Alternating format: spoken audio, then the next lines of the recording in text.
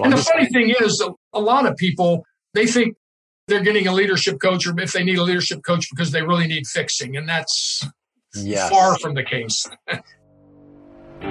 As a business leader, you know attracting top talent is just the beginning. Real growth happens when you lead yourself and others well, creating a company culture that attracts, nurtures, and retains the best of all things. We'll teach you how to make an impact through a holistic leadership approach, reframing success in leadership. This is the Talent Magnet Institute podcast with your host, Mike Sipple Jr.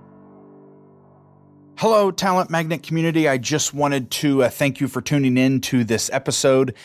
You are going to hear from one of our faculty, Don Frericks, who is leading an Extraordinary Leaders series as a part of the Talent Magnet platform.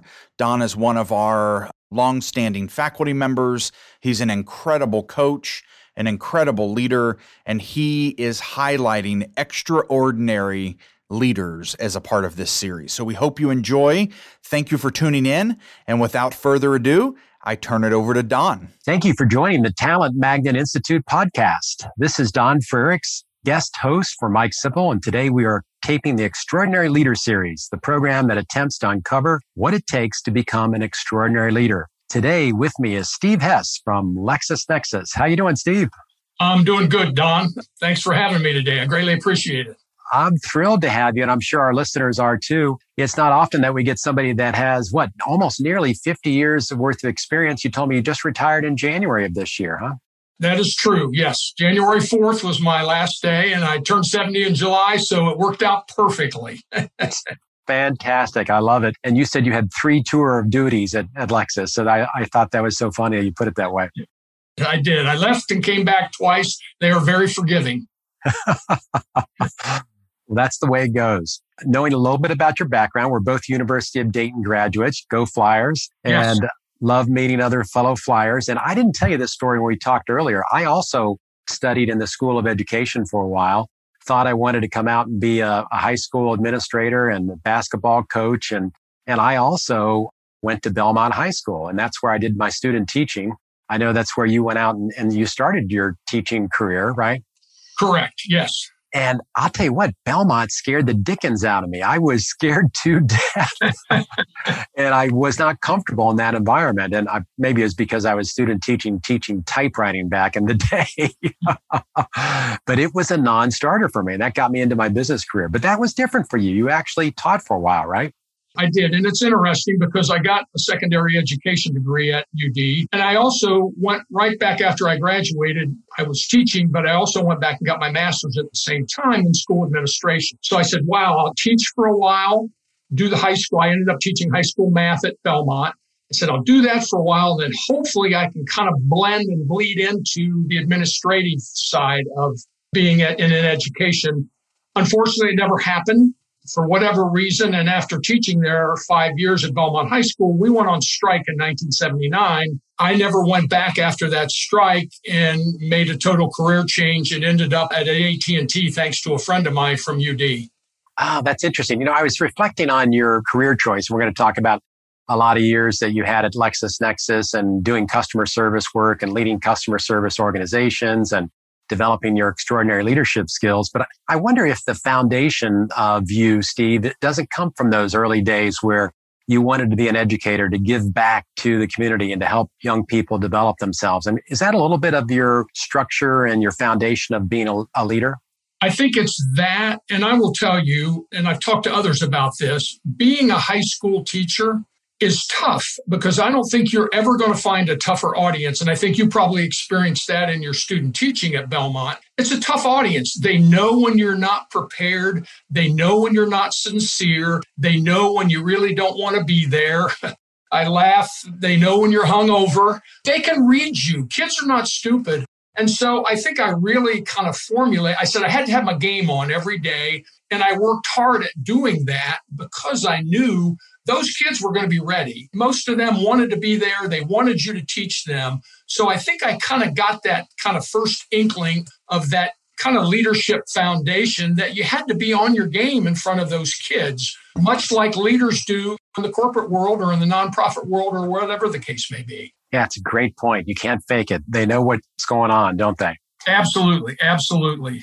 When you were at LexisNexis, you had various roles off and on in different areas, but it sounds like the majority of the time you had a pretty large customer service organization. How do you go from being an education major, looking at trying to get into administration, into business, and then end up in customer service? Was that just something that fell into your lap that was just luck, or did you intend to go that direction because you had some strengths and talents in that area?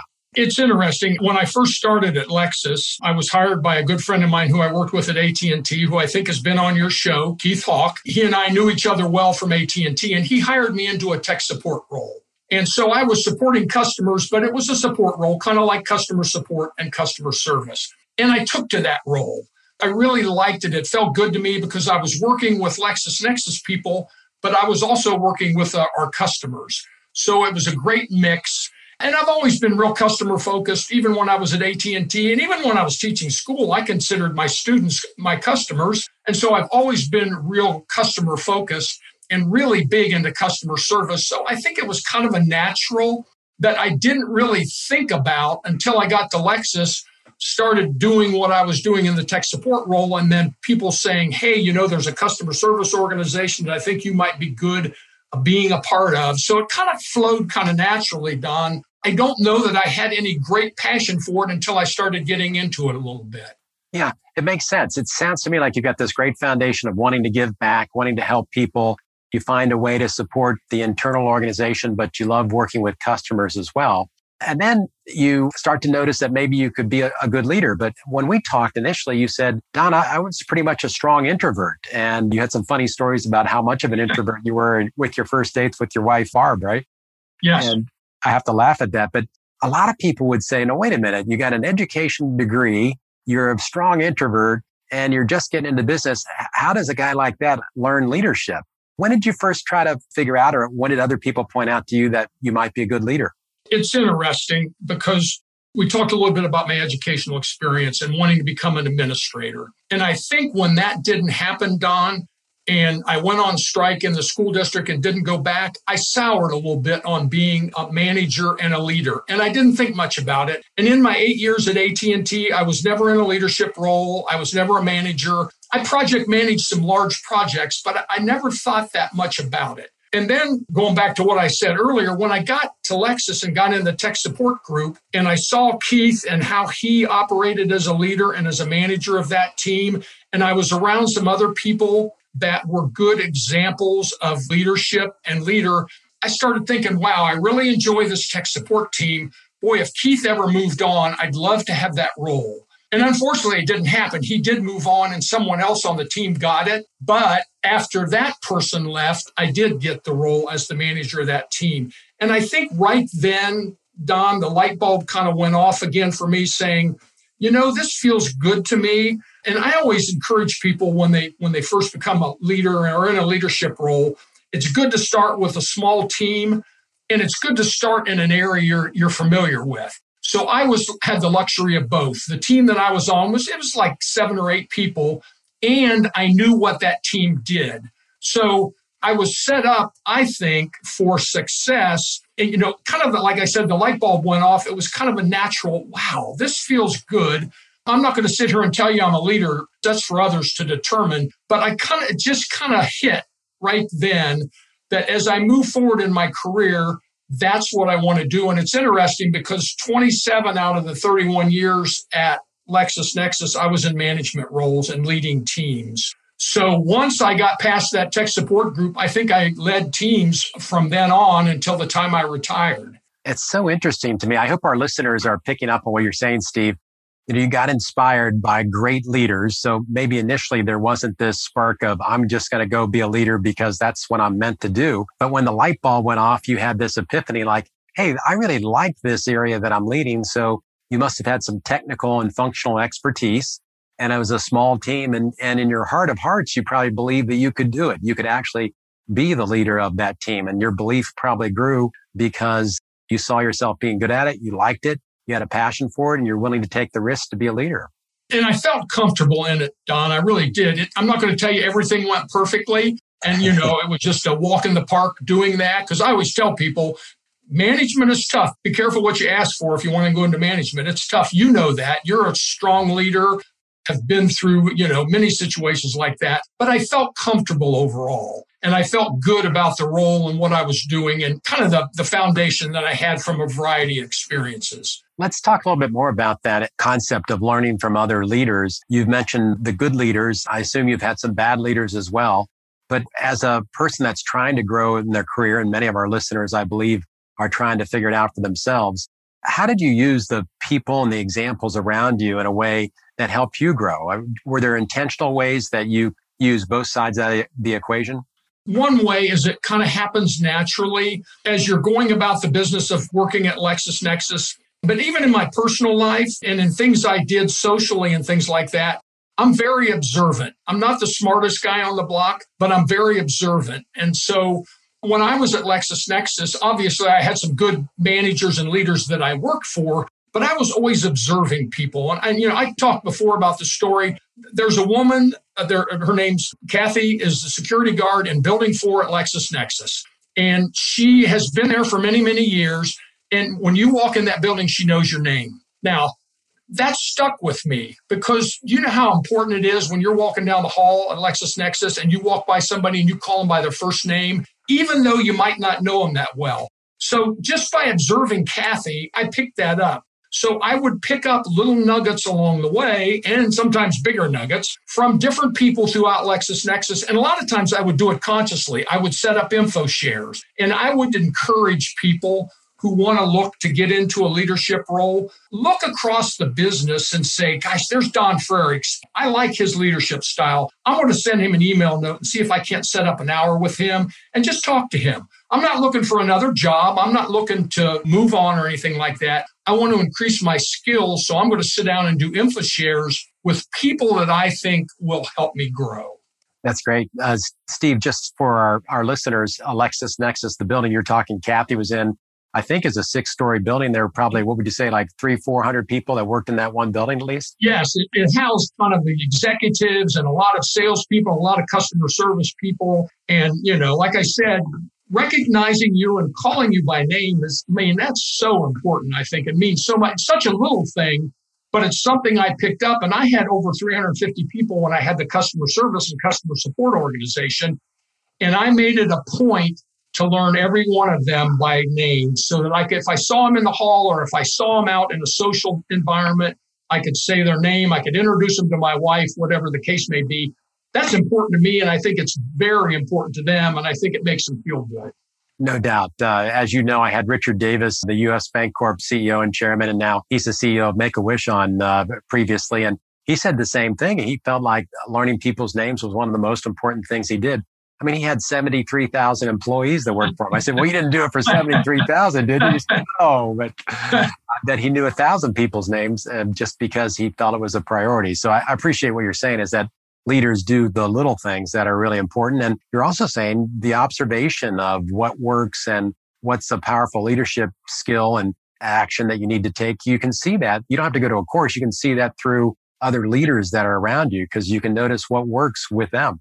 What about the bad leaders? What do you do with that information? Because I know we've all worked for bad leaders. Sometimes what we tend to do is complain about them and we get depressed and we get angry and, we think they should be thrown out and they're not bad people, but there are plenty of examples of bad leadership around us all the time. What did you do with those examples? How did you make sense out of it? How did you use it? It's a great question because a lot of people think, what the heck could you learn from a bad leader or a bad boss? And I guess I would highlight two things.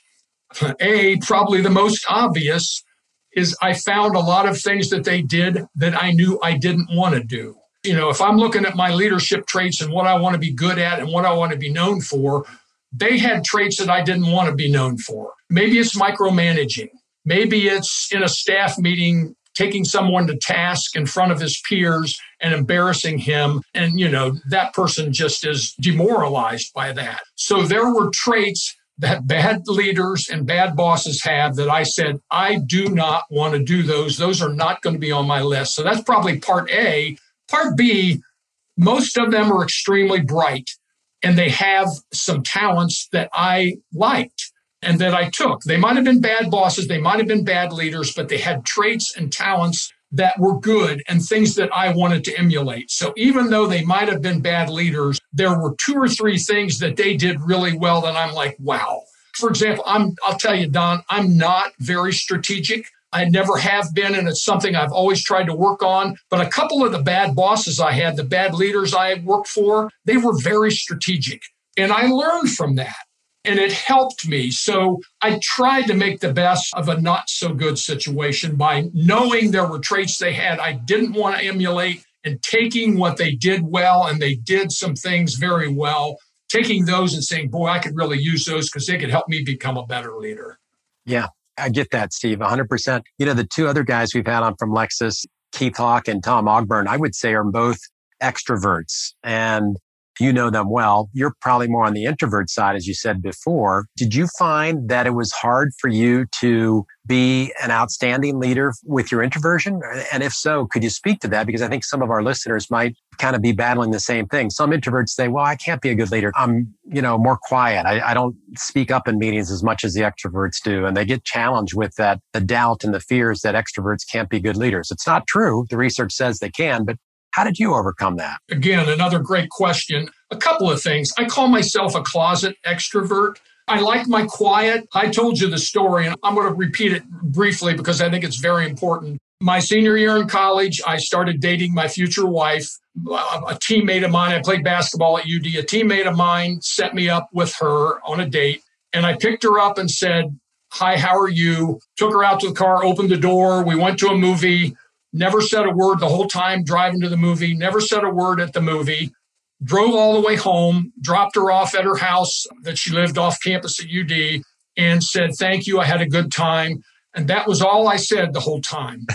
And I think I told you this. She walked in, and the girls she lived with, the women at UD said, so are you going to go out with him again? And she said, I don't know. He never said anything. Well, but the point of the story is slowly but surely I opened up and I started talking more. And then when I became a teacher, you had to talk. You're in front of students, you had to talk. So while I will classify myself as somewhat of an introvert, I think people who have known me now for a while at LexisNexis would probably call me kind of a mix because I'm a people person. Like you can tell by the way I talk and so on, I get excited and I'm upbeat in my personality. So I've slowly taken myself out of that, knowing there are times when I have to be an extrovert. I'm sorry, when you're on a call with a large law customer at LexisNexis, you probably can't be an introvert. You have to crawl out of that space and become more extroverted. So I kind of pick my spots. And like I said, I call myself kind of a closet extrovert.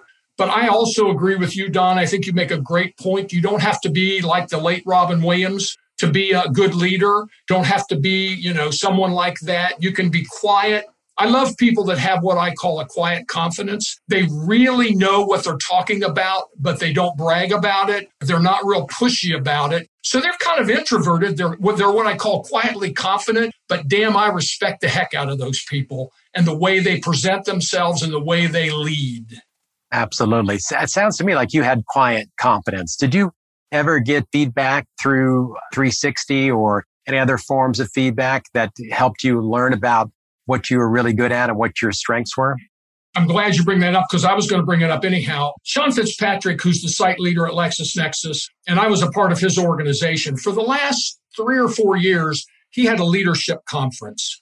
Of all his management, he brought in, people that were remote, he brought into town, brought them into Dayton. People that were in Dayton obviously were already there. And we had a 2-day leadership conference. And we learned, about emotion. We had emotional intelligence sessions. We had breakouts about leadership. And one of the breakouts, the first or second year we had it, was the Zinger-Folkman 360.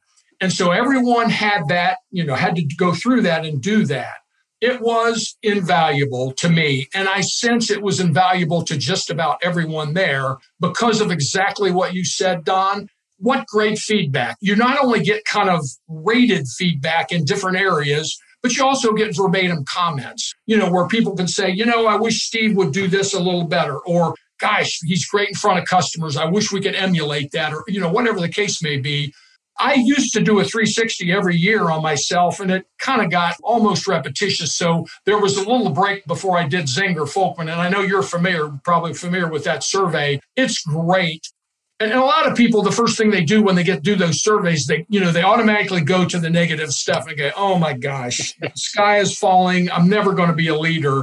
And most of the time, that's the minimum. It's the small stuff that's in those 360s. Now, if there's a wild flare that goes up, that a trait that you've got to fix or you're not going to be a leader, obviously they need to take note about that, but they need to look at the good and the bad. And because you grow from both of those, you grow from things you need to work on and you grow from things you're good at because you want to get better at them. That's interesting. We didn't rehearse this, but Steve, the only 360-degree assessment that I use today is the Zenger-Folkman assessment because it's absolutely the best in the marketplace. It does the best job of comparing you to 100,000 plus worldwide leaders. The research is very, very strong. It's a statistically driven instrument that allows you to really evaluate, are you an extraordinary leader or not? And if not, what are the 3 to 5 things that you need to do to become one? I thank you for bringing that up. I wanted to make a plug for them because I think they are fantastic. I've never seen a 360 so thorough and so good at bringing results back to you that you can make actionable. It was excellent. Just Absolutely. Excellent. And for our listeners, if you've not ever checked out Zenger-Folkman, you can go to their website, www.zengerfolkman, and learn about their 360 and other assessment tools that they have. Steve, in your development, though, the 360 certainly sounded important. I know there's a couple other things that happened to you that helped accelerate your development. I think you've told a story about the leadership challenge, which I'd love to hear more about, and then also your experience with an executive coach. Those 2 things I think could be helpful to our listeners. Back in the early 90s, when I first became a manager, I had the opportunity to take a class called the Leadership Challenge. It was a 2-day class. It was off-site, but it was sponsored by LexisNexis, and it was presented by a gentleman by the name of Tom Hoyer and Steve Coates, and 2 excellent leadership trainers, if so to speak, leadership coaches. So we went through that 2-day course, and there were probably 25 of us in the class, most of us from the customer service organization. Excellent class. The theory behind it and just the kind of things they were teaching you and working on with you were excellent. At the end of that class and the end of the second day, they looked at us all and they said, okay, you have a homework assignment when you leave here today after this class is over. We want you to either think of or write down kind of what leadership traits you want to emulate or use going forward to ensure that you're staying true to yourself and that you're being a good leader, if indeed that's what you want to do. So when I left that class, probably 2 or 3 days later, after I've had a time to kind of mull over the class and think about things, I literally sat down and wrote down the qualities, the leadership qualities that I wanted to emulate that I thought would allow me to move towards being an excellent leader. And as you know, there were 12 of them, and I call them my leadership dozen. I have a framed copy in my home office. I used to keep it down at work when I was down on campus at LexisNexis. Someone that worked for me was kind enough to make a really nice copy and put it in a frame for me and give it to me as a gift because she was so impressed by what I had done with those. Don, those have been my guiding lights from that time on. I'm not going to tell you that I haven't learned literally hundreds of other things, but I feel like if I stay true to those 12 qualities, everything else will fall into place. And so they've kind of been my guiding lights for the last 10, almost 30 plus years when it comes to what I feel will allow me to be the best leader for the people that work with me and for me and around me. So that was very important to me. And it was almost like a life-changing moment for me when it came to being a leader or, wanting to work towards becoming a leader.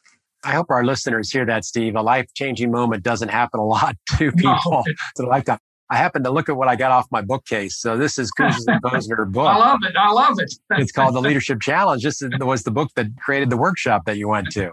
I love it. And you mentioned the leadership coach. That was also very important. Back when I was working for Keith Hawk, probably early 2000s, Don, probably 2003, 2004, everyone who worked for him, he just said, hey, I have this leadership coach. Her name is Sherry Hauer. You have her services if indeed you want to take advantage of those. And not everyone on his team did, but I said, oh my gosh. And it wasn't because I felt like I was broken and needed someone to fix me. I just felt it would be another wonderful box to get checked to help me become a better leader. And it turned out famously. Keith left that role, but luckily the next boss, the manager that came in that I worked for, allowed me to continue that relationship with Sherry. I learned so much from her. And I will confess, I'll be candid, those 2 or 3 years that I worked for her or worked with her after I worked with Keith, they were some tough years for me. I was struggling with a boss that I was not totally enamored with. And she really helped me work through some situations that I'm not sure a LexisNexis internal person could have. She was extremely bright. Her style reminds me a lot of yours. Just so easy to talk to, so easy to work with, so easy to learn things from. And she was kind of a neutral opinion because she didn't work for Lexus. Well, she did work for Lexus, but she didn't work for the organization. She didn't work for me, but she was serving me and supporting me. So it was just a wonderful situation. I could bounce situations off her. I could call her if I was struggling. She talked me off the ledge a couple of times when I was having some really tough times in the role I was in. So I would encourage anyone, if they have the opportunity and want to become a better leader, to secure a leadership coach. Sometimes the business doesn't allow that, and I understand that. But if there's any way possible to do it, I think it's just another kind of tentacle on all those different tentacles that add to you being a good leader. It was invaluable to me. I still stay in touch with her. We exchange pleasantries from time to time, and it was just a wonderful experience. A, because she was such a good person, and B, because I learned so much from her. Wow. That's a beautiful expression. I mean, I've done a lot of coaching engagements, but I've not heard many people express it as well as you have, Steve. I think there's something, and I say this for our listeners, if you've not ever had a coaching relationship, it's a beautiful thing when you can be completely transparent with someone and let your guard down and know that there are really difficult circumstances in business. Sometimes you just can't figure them out. And it's scary to look yourself in the mirror to say, I don't have the answer for all of this. And some of this stuff is driving me crazy. And good leadership coaches help you unpack and understand yourself, the problem, the organization, and look at options that maybe you wouldn't normally see. So you end up learning leadership, but you're not learning it from a book or a workshop. You're learning it through trying to fix a situation and a problem that you have, right? Totally agree. I mean, I could literally cite dozens of situations that we just kind of talk through them. And, as you said, they kind of bring a special sauce to the mix because of the way they work and so on. Now, I don't know that every leadership coach is that good. Like I said, I've just met you recently, but my impressions of you are, like I said, very similar to what I have with Sherry. And those kind of coaches are invaluable. Invaluable. I agree. Well, we like to say oftentimes, do professional athletes have coaches? Yes, of course they do. Do the wealthy have that? Yes. We can go down the list of all the people that are supposedly special in our culture and say they have coaches. But, that's really kind of irrelevant. I mean, you as a leader can learn leadership in a lot of different ways. And you've talked about 3 great ones, getting feedback through a 360. You've talked about great workshops like the Leadership Challenge workshop. But then you've also talked about this idea of coaching and receiving this very intimate experience with somebody that's willing to walk along your side, hear about your struggles and your frustrations, and help you try to make sense out of it. And I think there are times in our career where the coach actually accelerates our development faster than any other method because they're there with us. They can help us grow faster by making observations about us that we can't always see ourselves. Yeah, I was going to ask you how you sell yourself as a leadership coach, but I think you've done a great job of explaining that there. Yeah, if you're trying to get in somewhere as a leadership coach, I think you've done a great job of positioning why it's important. Well, and the funny thing is, a lot of people, they think they're getting a leadership coach or if they need a leadership coach because they really need fixing. And that's far from the case. Yeah, it's a great point. I think that stigma's gone away. I think we finally have dropped that it's just for people that are broken, that need help. Thank you for that. I appreciate that a lot. I always think about businesses today, and my next question is really going to be relevant because of the whole pandemic thing. And as businesses start to come out of maybe the pandemic that we're beginning to see so much progress with the vaccine, I wonder if some of those businesses that cut their development of people last year so that they could, get through the tough economic time, I wonder if they're going to come back or not to investing in people development again. And so my question to you would be, what do you think businesses need to do to properly develop leaders for the future? couple of things. One that I think of, and you and I talked about this earlier, with COVID, I mean, think of the number of people that are now home-based, working from home virtually. It takes different leadership qualities to work from home. If all your people are now remote to you, you don't get any face-to-face time with them. You can't have a one-on-one in your office where you can look at each other and see facial expressions and all that, even though you can, kind of do that over Zoom. I think we're going to have less people working in the offices now. And I think that presents a unique opportunity. And I call it an opportunity because I think you're going to have to hone and fine-tune your leadership skills to be effective in that environment. Being excited and upbeat and being a great communicator and so on is oftentimes easier when you're face-to-face with someone. It's much more difficult when you're on a call because it can be more impersonal and you can't see a lot of the things that you can see when you're doing face-to-face. So I think that's kind of the first thing. I hope the second thing doesn't come true that you talked about, that because they ratcheted back on development and leadership, that when they come back, they go, well, shoot, that really didn't hurt anything what we did. So I'm hoping there's an increased focus on leadership because of what I just talked about, but also because of what everyone's been through. I think they need to see leaders and have leaders leading the way, because it's going to be so important now, given all that we've been through in the last, year plus. The other thing, and this is kind of sticks in my craw, this is a quick fix kind of culture these days. Everything happens so fast for people, whether it's through our iPhones or with the computer on the internet, with Google. Nobody goes to malls anymore. Everybody does online shopping and everything. I think a lot of people think they can become a leader more quickly now. And they've been in a job for 6 months and they're looking up and saying, well, shoot, how come I'm not a director right now? So I think it's important for the business. Becoming a good leader is a gradual thing. You don't look in the mirror one morning and say, boy, I wish I could become a great leader. And then the next morning you get up and you go, damn, I'm there. I'm a great leader. So we've put rockets on people's back is what I call it a lot of times, because they're very, very smart or because they excelled in a role. But because they excelled in that role might not make them a good leader. So I'm hoping the business will focus on growing leaders. I don't want to call it a gradual way because maybe that's not, but in a way that allows them to succeed as we go forward. So many times I've seen people who are in sole contributors role and they're wonderful. They make Circle of Excellence 5 times. They've exceeded their numbers every year. And so the business says, boy, that person's going to be a great sales manager. Well, maybe they aren't. Maybe they're a great sales rep and they're not going to be a great sales manager. So I hope as we go forward that we look very carefully and it's kind of a gradual, as they're looking to grow people and they're looking to increase, the number of leaders we have in the business. I hope they look at it as kind of as a process that it takes time and that they're willing to invest in the time and the training and the coaches. And, some of the things you talked about that they got away from, during COVID. It's a great observation. It does take time and it takes consistent effort. I know that some of our listeners may not have the ability to influence their organizations or the businesses they work for to make an investment in leadership development, and they may be frustrated. So for those people, let's think out loud.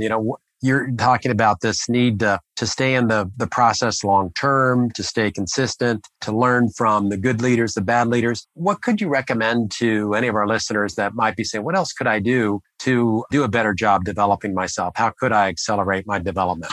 I think a couple of things. Again, one, we talked about info shares before.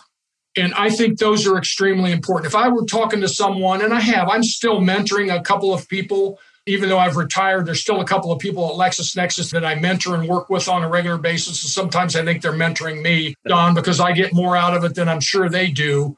But I encourage them to go out and learn about other parts of the business that they may not know anything about.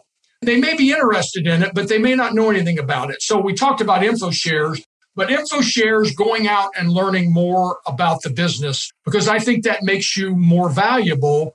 And it expands your horizons as to where you might be able to go and become a leader.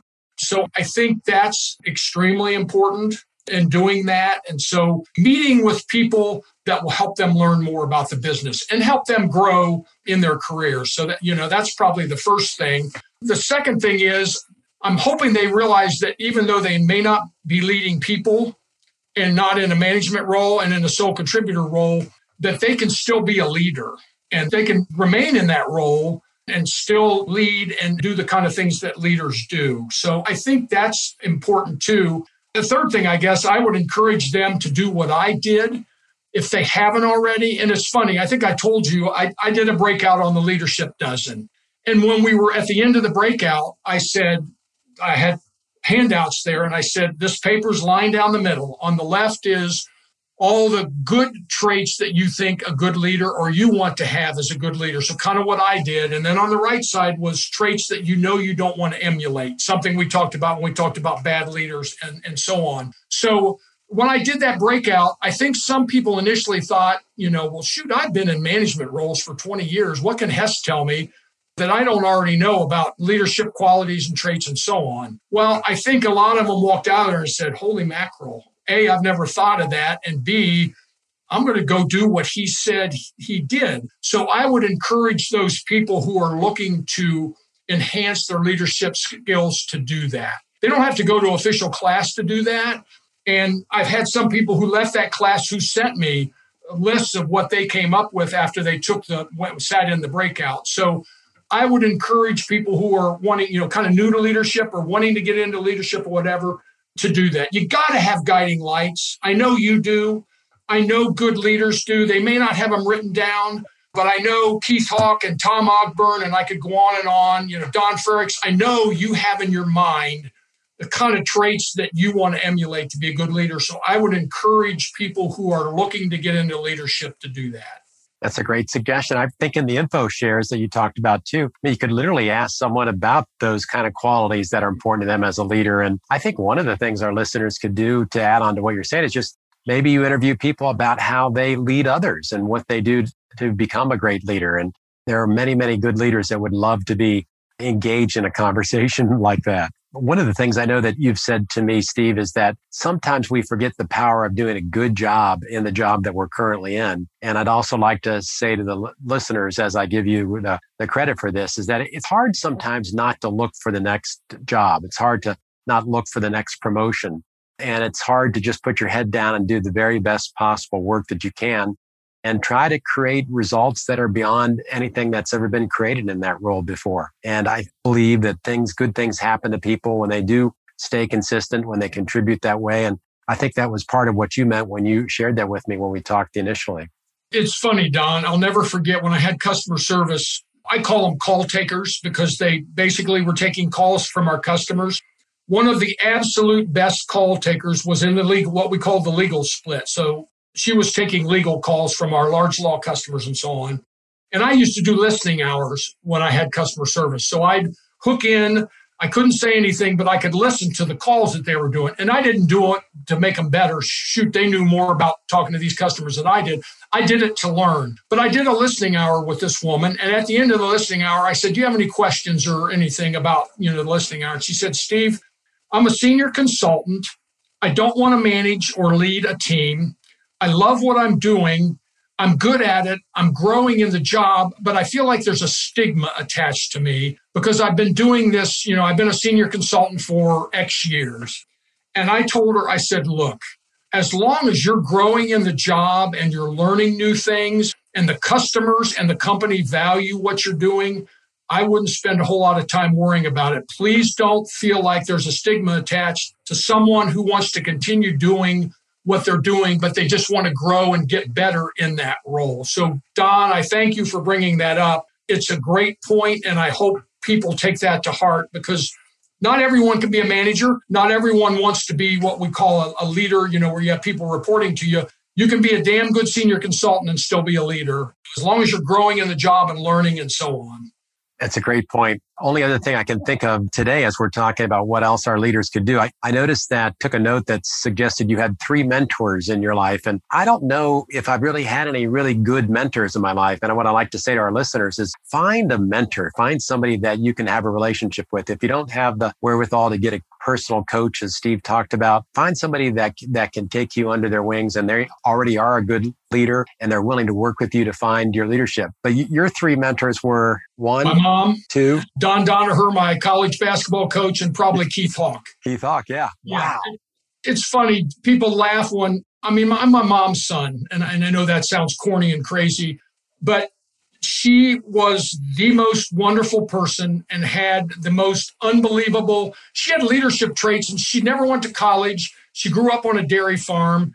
She was just a good old girl, so to speak. But my gosh, she was just, when I think about how sincere and honest and trusting she was, that's kind of where, I kind of got this. I'm hoping I formulated my kind of inner self back then. And then Don Donaher, who I don't know either whether any of the listeners would know him. He's a Hall of Fame college basketball coach. You and I both know him well because we went to UD. Same thing. The most honest, sincere, trusting.